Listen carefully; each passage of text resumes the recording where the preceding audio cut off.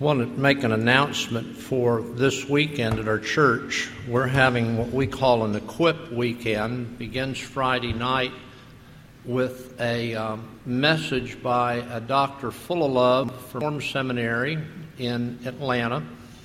And Dr. Fullalove is an Old Testament professor. And the message is going to be starting on Friday night about the church in exile. Now, the idea is from the book of, I think it's Ezekiel or Jeremiah, that at the time that Israel was in exile there, the prophet told them certain things of the way they were to act because they were the minority culture. And that idea is going to be presented Friday night to us as Christians in our culture. That we're no longer the majority culture, we're the minority culture. And because of that, how as Christians we should live in that context. I don't think we have anyone that's in the hospital, so I don't, again, if you know people, please let me know. And then if you'll turn to Romans chapter 1, we're talking about true spirituality. And I would like us to look at verses 16 and 17 that have to do with the gospel. And so let me pray for our meal. Father, we're thankful for all your goodness to us. We're thankful for the way you care for us each and every day. We know that your mercies are new every morning. You have underneath us your everlasting arms. You know the plans that you have for us that are for good and not for evil.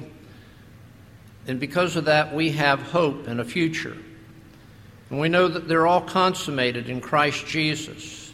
And we know he is seated at your right hand so that everything is victorious and secure in Christ.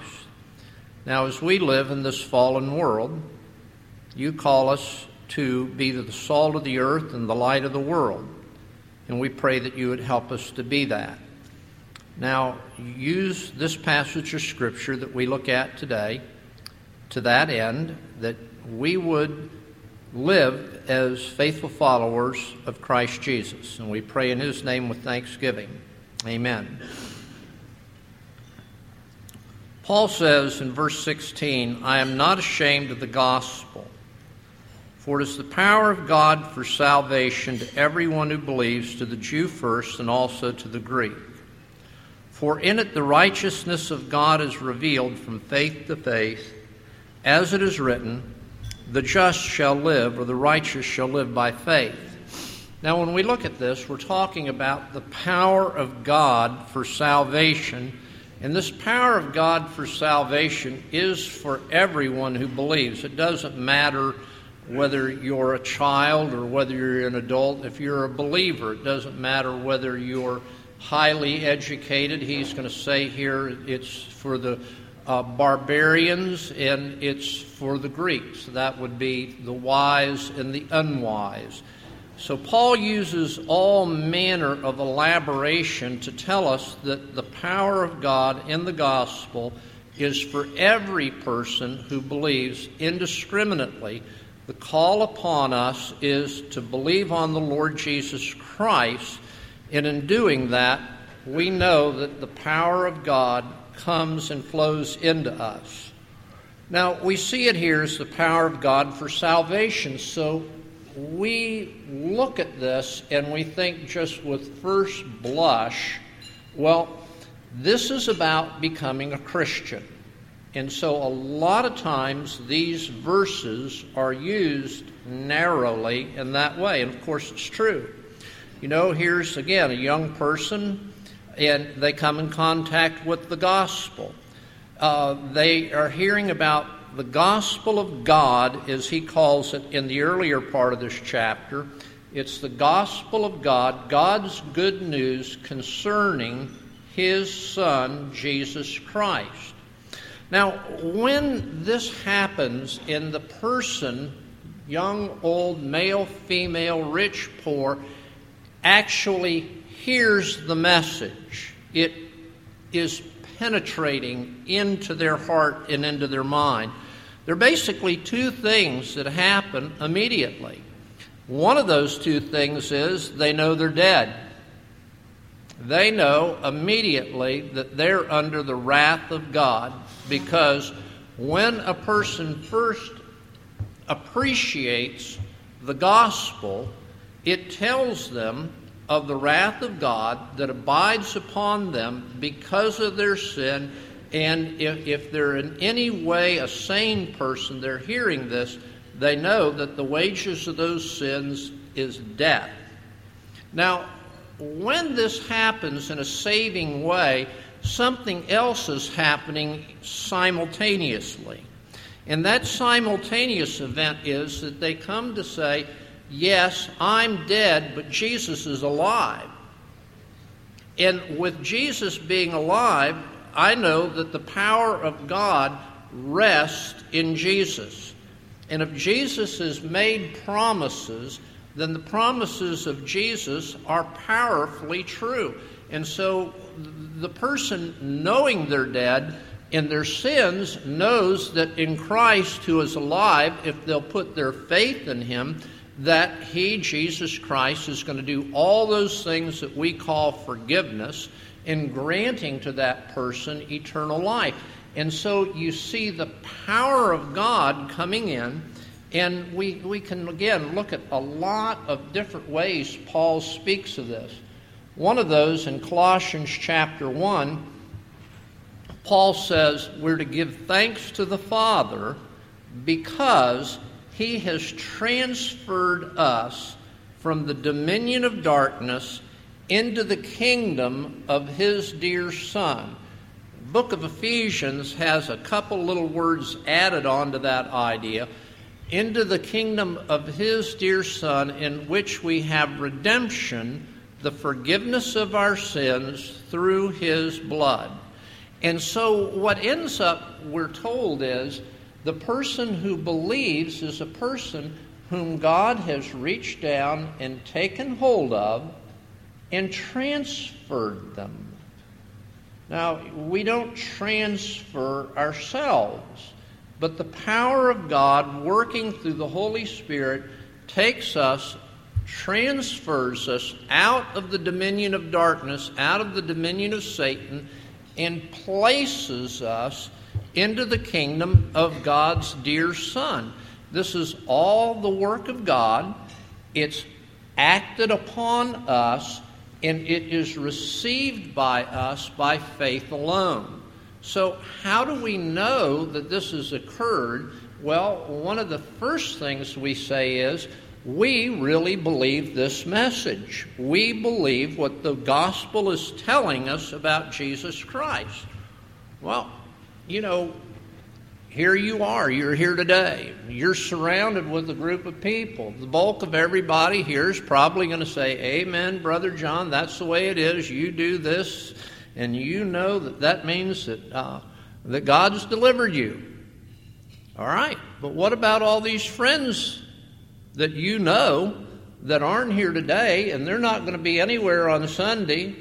They're going to be wherever they want on Sunday because, well, they've heard the same message that you've heard.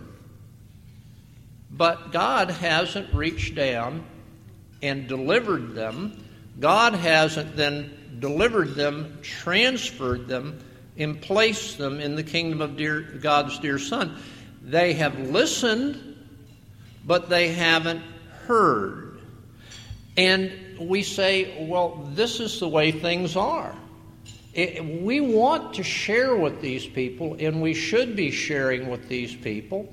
I mean, I can tell you, I can remember as an infant in the Memorial Presbyterian Church, West Palm Beach, Florida, all the things they did. The pastor's wife had written a book about evangelizing children. My mother was faithful in that book. I can remember going to John Knox Presbyterian Church, Orlando, Florida. Came home from a Sunday school class on Sunday. I told my parents, my brother's name's Ralph. I said, I don't know who he is, but I'm John 3:16. No one had said anything about Ralph 3:16, so I didn't know who he was. But I was John 3:16. Now I can remember saying that. But I can remember all the things that I did all that time after high school, in the Marine Corps, until a point in time when God grabbed a hold of me. And when he grabbed a hold of me, I can just honestly tell you, I wasn't reaching out for him when he grabbed hold of me. He delivered me and transferred me into the kingdom of his dear Son. I was given the ability to hear. That's the power of God unto salvation. This is what the gospel is initially in our lives. But this gospel, we've got to understand it. When it says here, this language in this verse, it is the power of God for salvation. Some people look at it and say it's the gospel that's the power of God for salvation, and they get caught up in thinking that the power is in the recitation of the words. So where the power is in their mind is we just need to tell the people maybe the Roman road, or we need to tell them the evangelism explosion outline, or we need to tell them the 4 spiritual laws, that there's power in that. Well, there is power, but the power comes because of the person. That's the key. When it's saying here that the gospel is the power of God, it's talking about it in the same way that it's talked about in verse 1. It's the gospel of God. It's the gospel concerning his Son. The gospel is the Son being presented to other people. And it's the Son in whom is the power. And so when we talk about the gospel of God, this is a manner and a way of expressing that it's Jesus who saves us. Over and over again, the language that we need to see is it's the power of God working personally and working directly in our lives. Again, we see it in verse 4, that Jesus was declared to be the Son of God in power, according to the Spirit of holiness, by his resurrection from the dead. So you have this word again, power. It's the power that raised Jesus Christ from the dead. It's the power of God. It's the power that was worked in the dead physical body of Jesus by the Holy Spirit. It's much in the same way the power of the Holy Spirit. And when it says to the Virgin Mary, and this Holy Spirit will come upon you, and the power of God will overshadow you, and therefore that child that will be born of you will be called holy, the Son of God. So you see here, when we talk about the gospel being the power of God, we're talking about Jesus working in our lives as the power of God to transform us. The power of God makes Jesus' dead body alive. The power of God makes our spiritually dead soul or nature alive. This is the power of God. So when we talk about it, we need to understand that this business of speaking of the gospel as the power of God is to talk about Jesus himself being that power. Now, the third thing I'd want us to see is, and I'm basically staying with this idea, it's the power of God for those who believe, is that the power of Jesus is going to work continuously nonstop, even when you're asleep, if you're in a coma, the power of God is going to be working in your life from the point of time of your believing. From now look out into the future. Some of you don't think you have long to live, but that's just kind of crazy thinking. You're going to live for eternity. Okay? You're going to live for eternity. So don't get short-sighted. And the power of the resurrected Jesus is going to work in you now until eternity. And that's what we mean here when we're talking about salvation. Salvation is, as Paul says, if we are only saved in this life, then we are of all men to be pitied. That's not what we're talking about here. The power of God for salvation begins for us personally when we believe, but it now is sustaining us. Jesus is sustaining us through all eternity. So we read the scriptures about the Holy Spirit, and we say that the Holy Spirit is constantly working in us. This is the power and the presence of the Lord Jesus Christ. He says, I'm going to send you another comforter. He is going to be with you for how long? Forever. And he is going to do various things in you.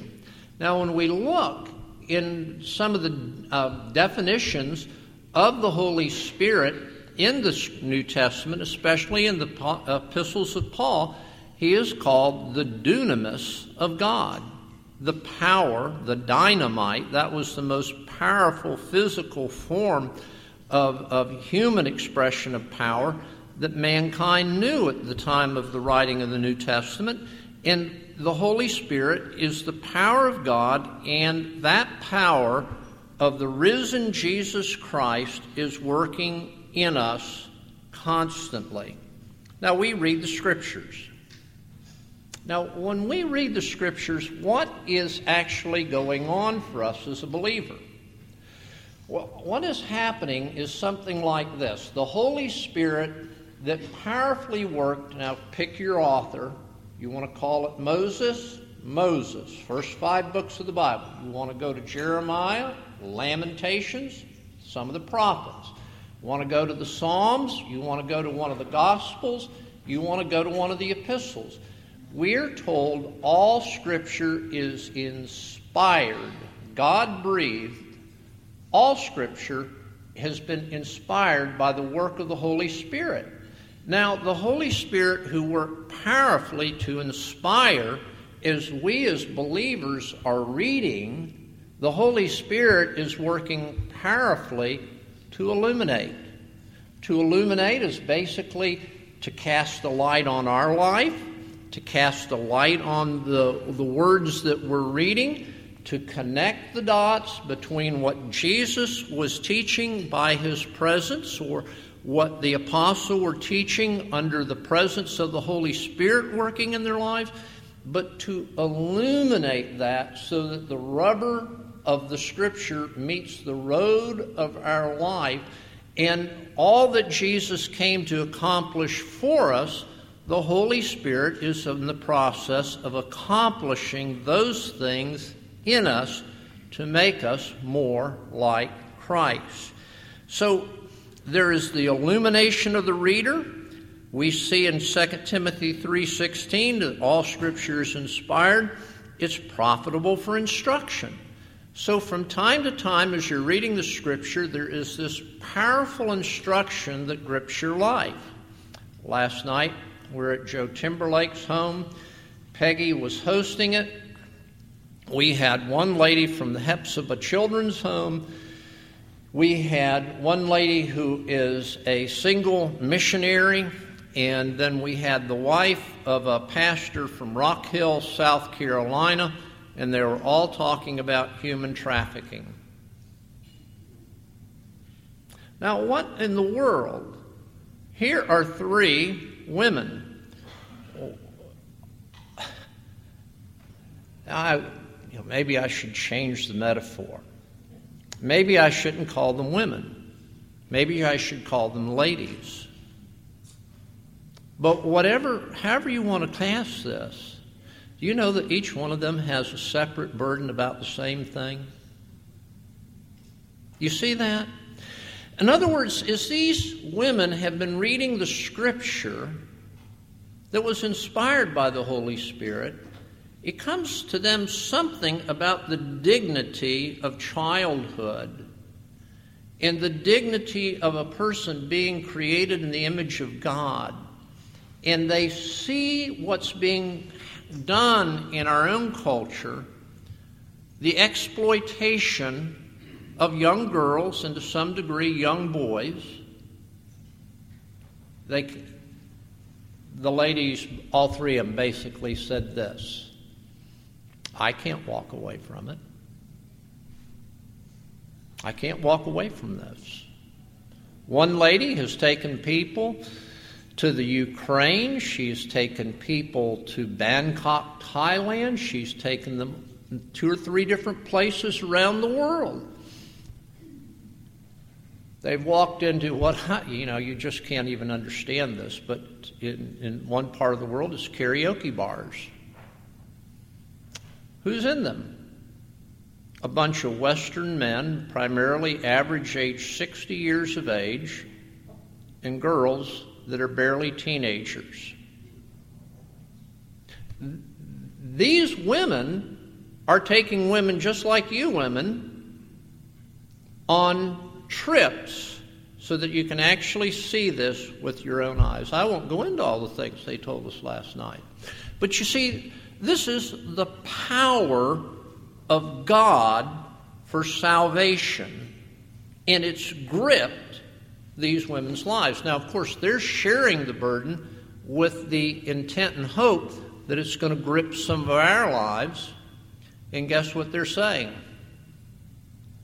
You can follow the traffic routes of drugs.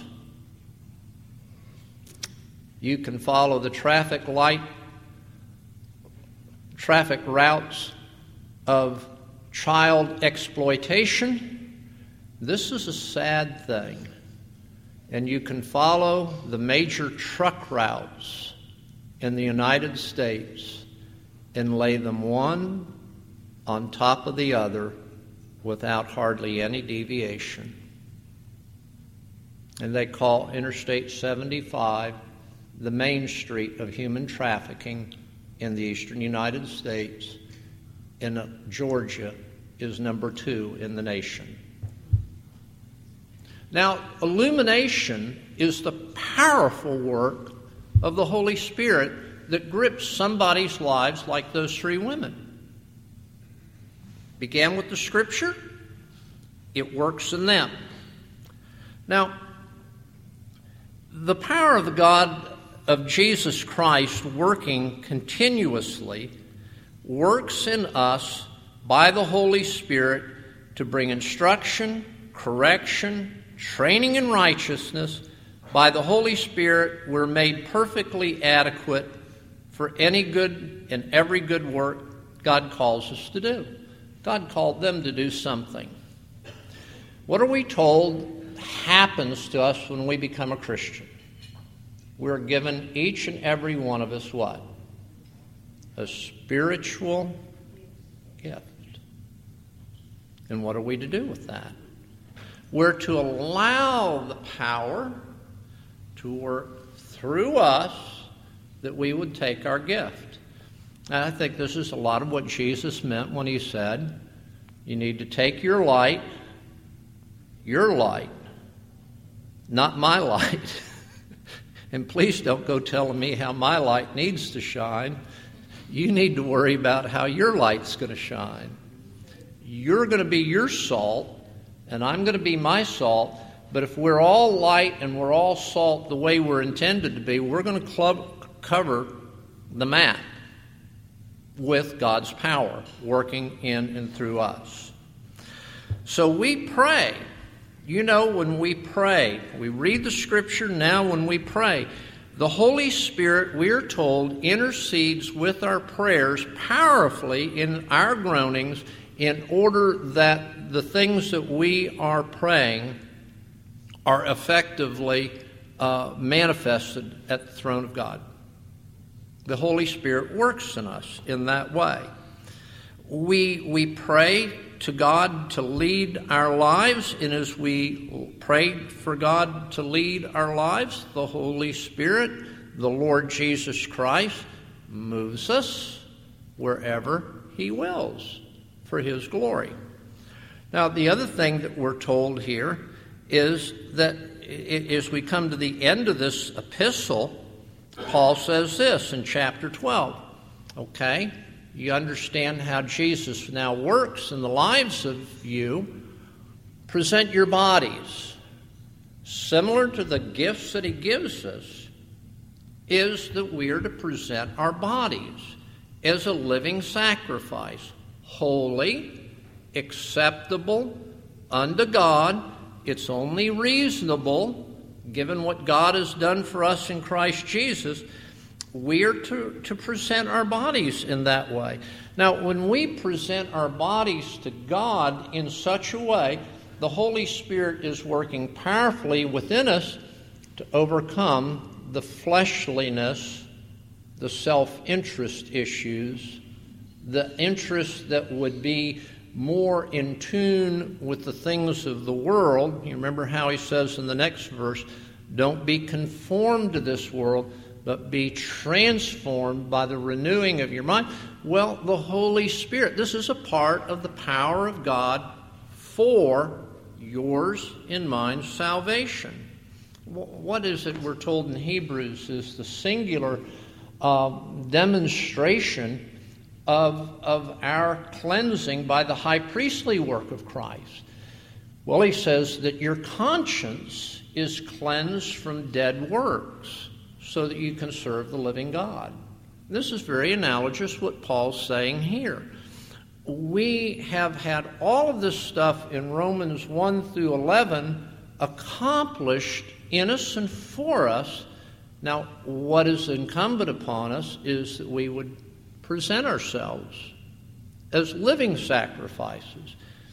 And as we do that, we find, again, through prayer, through Scripture, we are transformed by it, and we're not conformed to this world.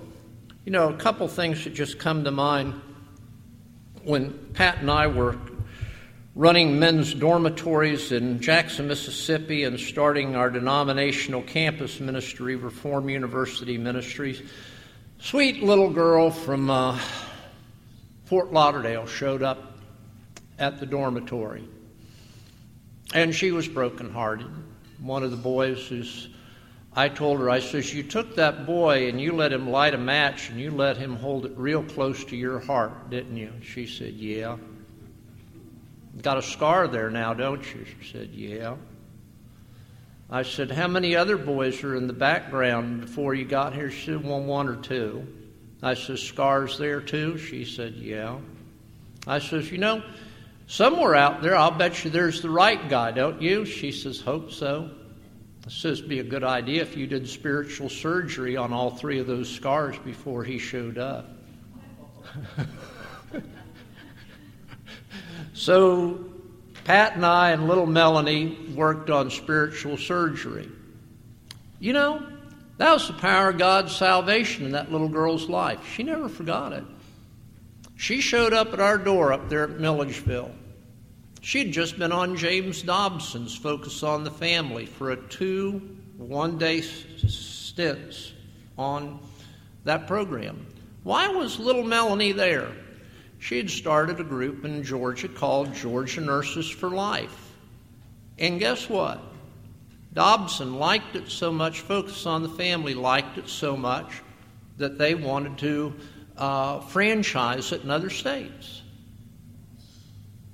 One girl presented her body, a living sacrifice. Just go right down Vineville Avenue to Strong Tower. Look at Tom Anderson. He and Sarah made themselves a living sacrifice. Building next door, Robin Crosby has made herself a living sacrifice. We go around making, but all of these places are demonstrations of the power of God for salvation in people's lives. It's ongoing. It's not that you were saved. It's, as Paul says, we are being saved. We're constantly being saved. Now, as we look at this in the Scripture, the Holy Spirit comes to us, and we're told He comes to us in our temptation and sin. I'll look here for a second. Better than I thought. In 1 Corinthians 10:13 it says this, "There's no temptation you except what is common to man. But with every temptation, God will send to you a means of escape whereby you can bear up against that temptation." Now, this is the language of power. This is the language of the power of salvation. This is the presence of Christ. This is the work of the Holy Spirit. God's power will not allow you to be tempted above that which you're able. Now, you just stop and think of that for a minute. God's power is never going to let you be tempted in a way that is beyond the capacity that you have as a spiritual person to avail yourself of spiritual power to triumph over that temptation.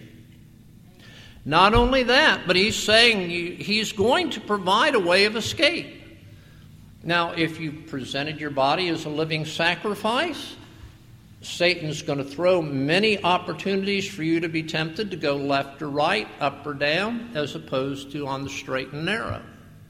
And when this happens, we're promised the Holy Spirit is going to be there in times of temptation. You remember what Jesus said? There's going to come times when somebody's going to put you on the hot seat.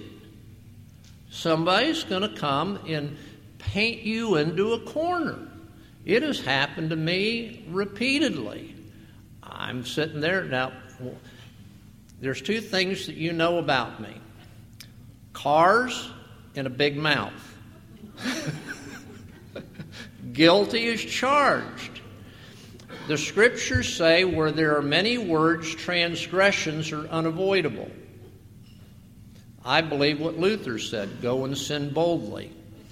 Now, when you're living that way, that means somebody is going to put you on the hot seat. What is going to happen? Well, Jesus said they're going to put you on trial. They're going to be putting you before courts, before governors and whatnot. Don't worry about what you will say. The Holy Spirit will be with you and will give you words that are not your own so that you can testify appropriately. We see this in the life of Stephen. When Stephen was put on trial, we're told one thing about that trial. First of all, two things. One, he was full of the Holy Spirit, and when they looked on him, they saw him as having, as it were, the face of an angel. That's a very fascinating phrase, the face of an angel. You know, no one's ever looked at mine and said that. So don't worry. I don't know that anyone said it about some of yours, but Stephen's was like the face of an angel. What are we seeing here? He was given the power, he was given the words. It's the power of God unto salvation. In all of this, the power of God is causing us to mature. We're told that as we begin and as we follow, as we renew, as we, present our bodies over and over again as living sacrifices, that we move from one degree of glory to another degree of glory as unto the Lord. In other words, he who began a good work in you will complete it until the day of Christ Jesus. Never going to be a let-up. Now, you may want to take a vacation, but he's not going to let up even if you try to take a vacation. It just doesn't work that way. Paul in Romans 8:13 and 14 and in verse 11 makes these kind of statements where he says, if by the Spirit you put to death the deeds of the body, you will live. For all who are led by the Spirit of God are the sons of God. You did not receive a spirit of slavery to fall back into fear. You received the spirit of adoption as sons, by which we call him Abba, Father. The Spirit bears witness with our spirit that we are the children of God. This is the power of God unto salvation in your life. It will not ever stop. Jesus said to us in the Great Commission, go into the end of the world. What does he say next? I will always be with you. Go into the end of the world. I will always be with you. How's he always going to be with us? He's going to do this by his Spirit. What does he tell us? Apart from me, you can. With me, all things are. This is true spirituality. Now, there's some warnings. There is no real life power in the immoral and sensual pleasures of this world. So when Paul says in some verse like Colossians 3:5 about these things, therefore you have to put these things to death, immorality, impurity, passion, evil, desire, and greed, he's saying put them to death. Now, I made an illustration once. You don't do it with a butter knife. You do it with a bayonet. That's how you put it to death. You don't play with it. And then you're to put all these things off. Anger, wrath, malice, slander, abusive speech from your mouth. Don't lie to one another. The idea is like of a garment. You take and unbutton the garment, you let it slide off of your body, and you hang it up over here, and you say, I'm done with anger, wrath, malice, slander, and abusive speech and lying. And then on the other hand, we're to clothe ourselves with the encouragement that God has given us. He says, as beloved children of God and chosen, clothe yourself with all of these godly virtues. And so he begins to talk about patience. He talks about forbearance. He talks about humility. He talks about serving one another. He talks about charity and loving one another. And he's talking to us about making peace. Now, whenever those things are present, you see the power of Christ.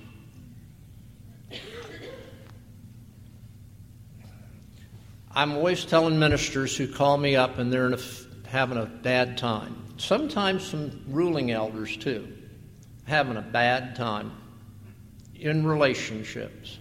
I'll say to them, you know what you need to do? When you go to meet that person the next time, you need to call me up before you meet them. Really? Yep. Before you go meet that person, you call me up. What am I going to do when I call you up? I'm going to get your goat. What?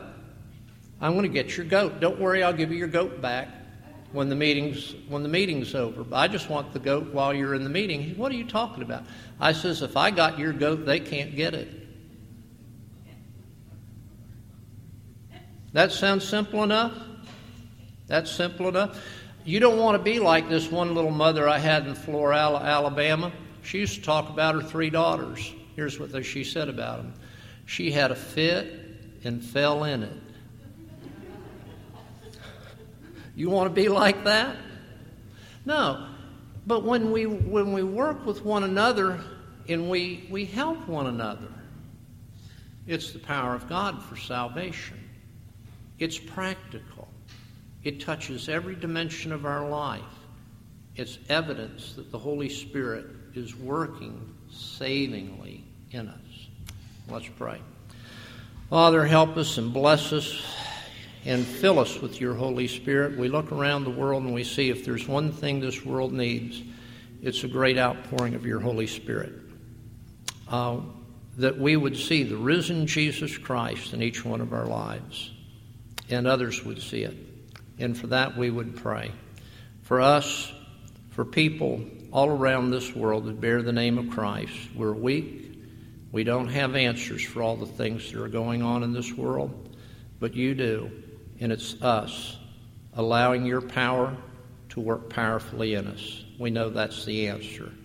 Help us not to look elsewhere, but to look to you, to use us. We pray in Christ's name. Amen.